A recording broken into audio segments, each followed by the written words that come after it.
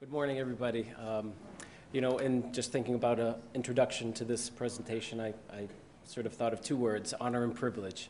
It has been an honor and a privilege to have worked with so many great Yale alumni. I didn't have the honor and privilege of graduating from Yale's program, but after moving to New Haven, I did have the honor and privilege of working with many Yale graduates. I've also had the honor and privilege to work with many Yale students as a mentor since 1995, and most recently as a faculty member here since 2005.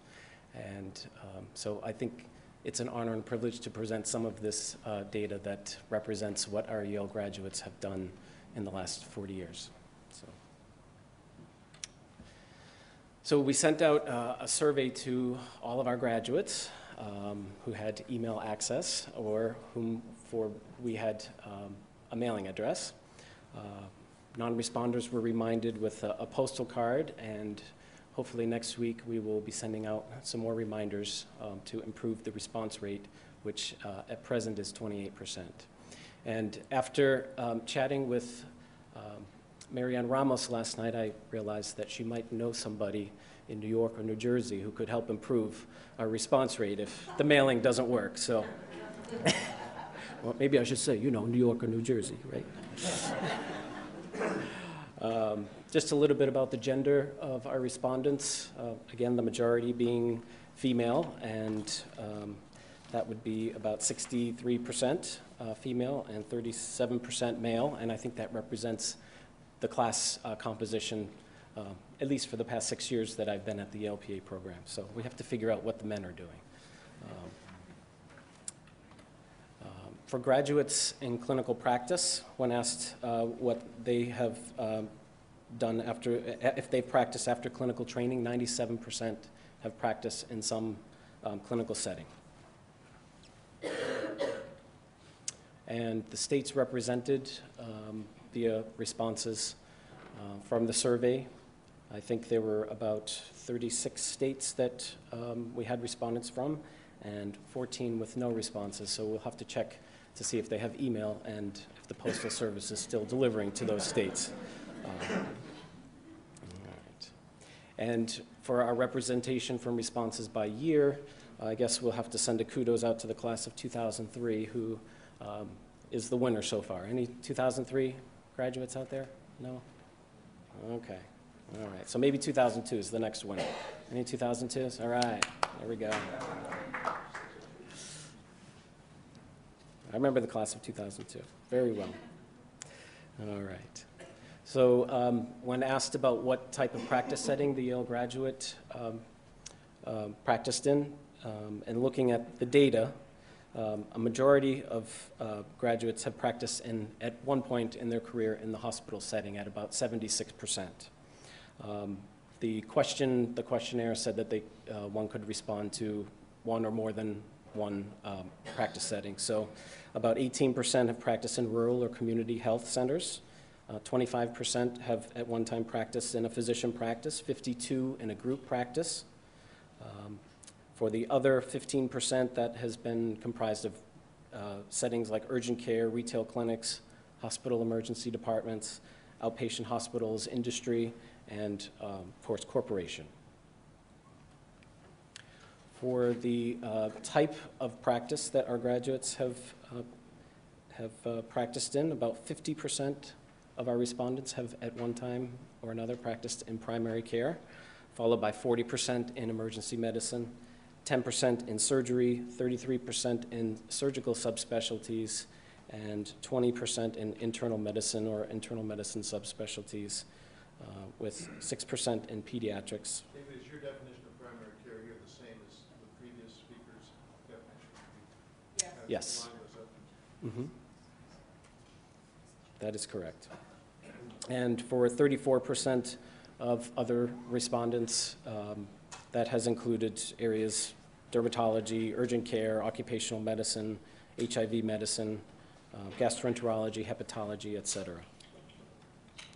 So we're pretty much covering all the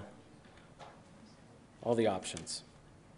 As far as leadership roles in clinical practice, about 36% of our graduates have pursued some form of leadership role after graduation. And the majority of our graduates, about 84%, have participated as supervisors of PAs. So they've taken on very much a leadership role in their careers. 35% have been chief hospital or practice PAs. 10% have been directors of research. 11% have been directors of quality assurance, and 52% have had some other form of leadership role, including office or practice administrators, clinic supervisors, director of in-office labs. They've been leaders in education, and also clinic managers. As far as leadership roles in state societies, almost 17% of our graduates have pursued a role in their state organization. And as you can see, a majority of those folks have, of those respondents, about 16% of the respondents participated in leadership roles, and 66 of those, the most common was a committee member. And 10% said that they had participated in the foundation of the state society.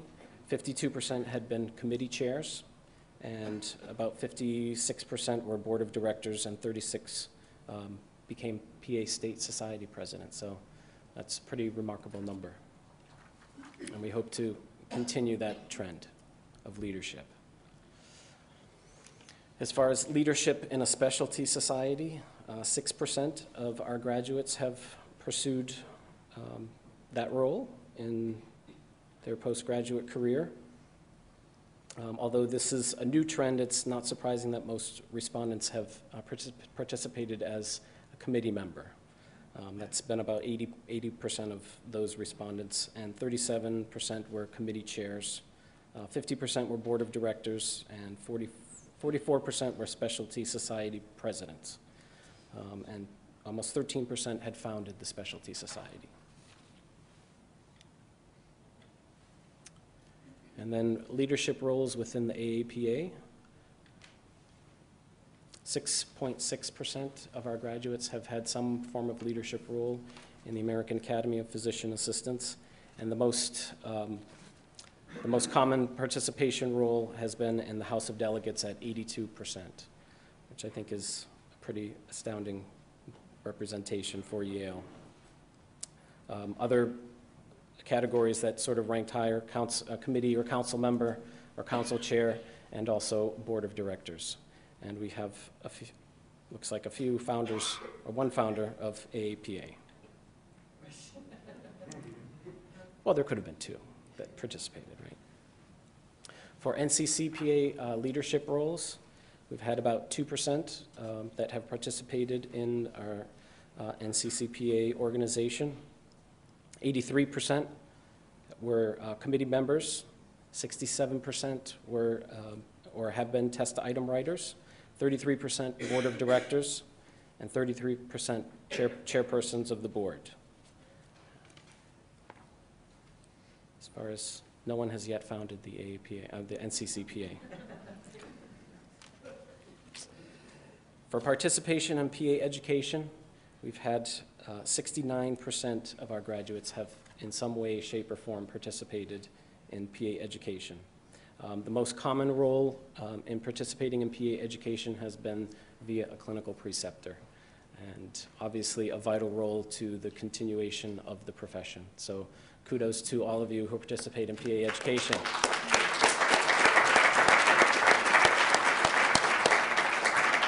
And then the next most common role is a faculty member. At 18 or almost 19% of our graduates have participated in, at some point in time as a faculty member part-time, and 10% full-time. 6% of our graduates have gone on to become program directors, and 0.5% have been deans in their respective programs. 45.7% have been clinical instructors in small group organizations. For participation in the Physician Assistant Education Association, 2.6% of our graduates have had a role as either committee chair or committee member or board of directors. And I believe our last category is community involvement, which represents about 24% of our graduates have expressed some participation in community leadership roles such as community activist, health department consultant, patient educator, and the list goes on. There's a very large list of community activism amongst our Yale graduates, which speaks to the fact that we're not only taking care of patients, we're leaders in our state chapters, in our national chapters, but we're also leaders in our communities. So kudos to those participating in their communities. So just to conclude some of this data, most of our Yale graduates have chose to practice clinically at some point in their career, about 97%. Yale graduates have had many leadership roles in many organizations, including the ARC-PA, which actually was not reported, and that was an N of 2. And being that part of our mission here at Yale to foster leadership, again, we plan to continue that role here as well. 69% of Yale graduates have been involved in PA education, and again, as I mentioned, most commonly as preceptors. Nearly a quarter of all PA graduates from Yale have participated in community leadership. There have been some limitations, obviously, of this data, and the first one being the response rate, but I hope to see that number improves in the coming weeks, and obviously it would be others such as recall bias and filling out some of the survey. But any questions about the data, or yes? Have you thought about also including as a component publications, and either as a co-author or a sole author? I think that's important, particularly when you're connecting back to the academic. And I forgot to put it on the survey. Great. But you still could. I mean, don't worry. And Google Scholar. Right. Yeah. Sorry, that was my fault. Thank you.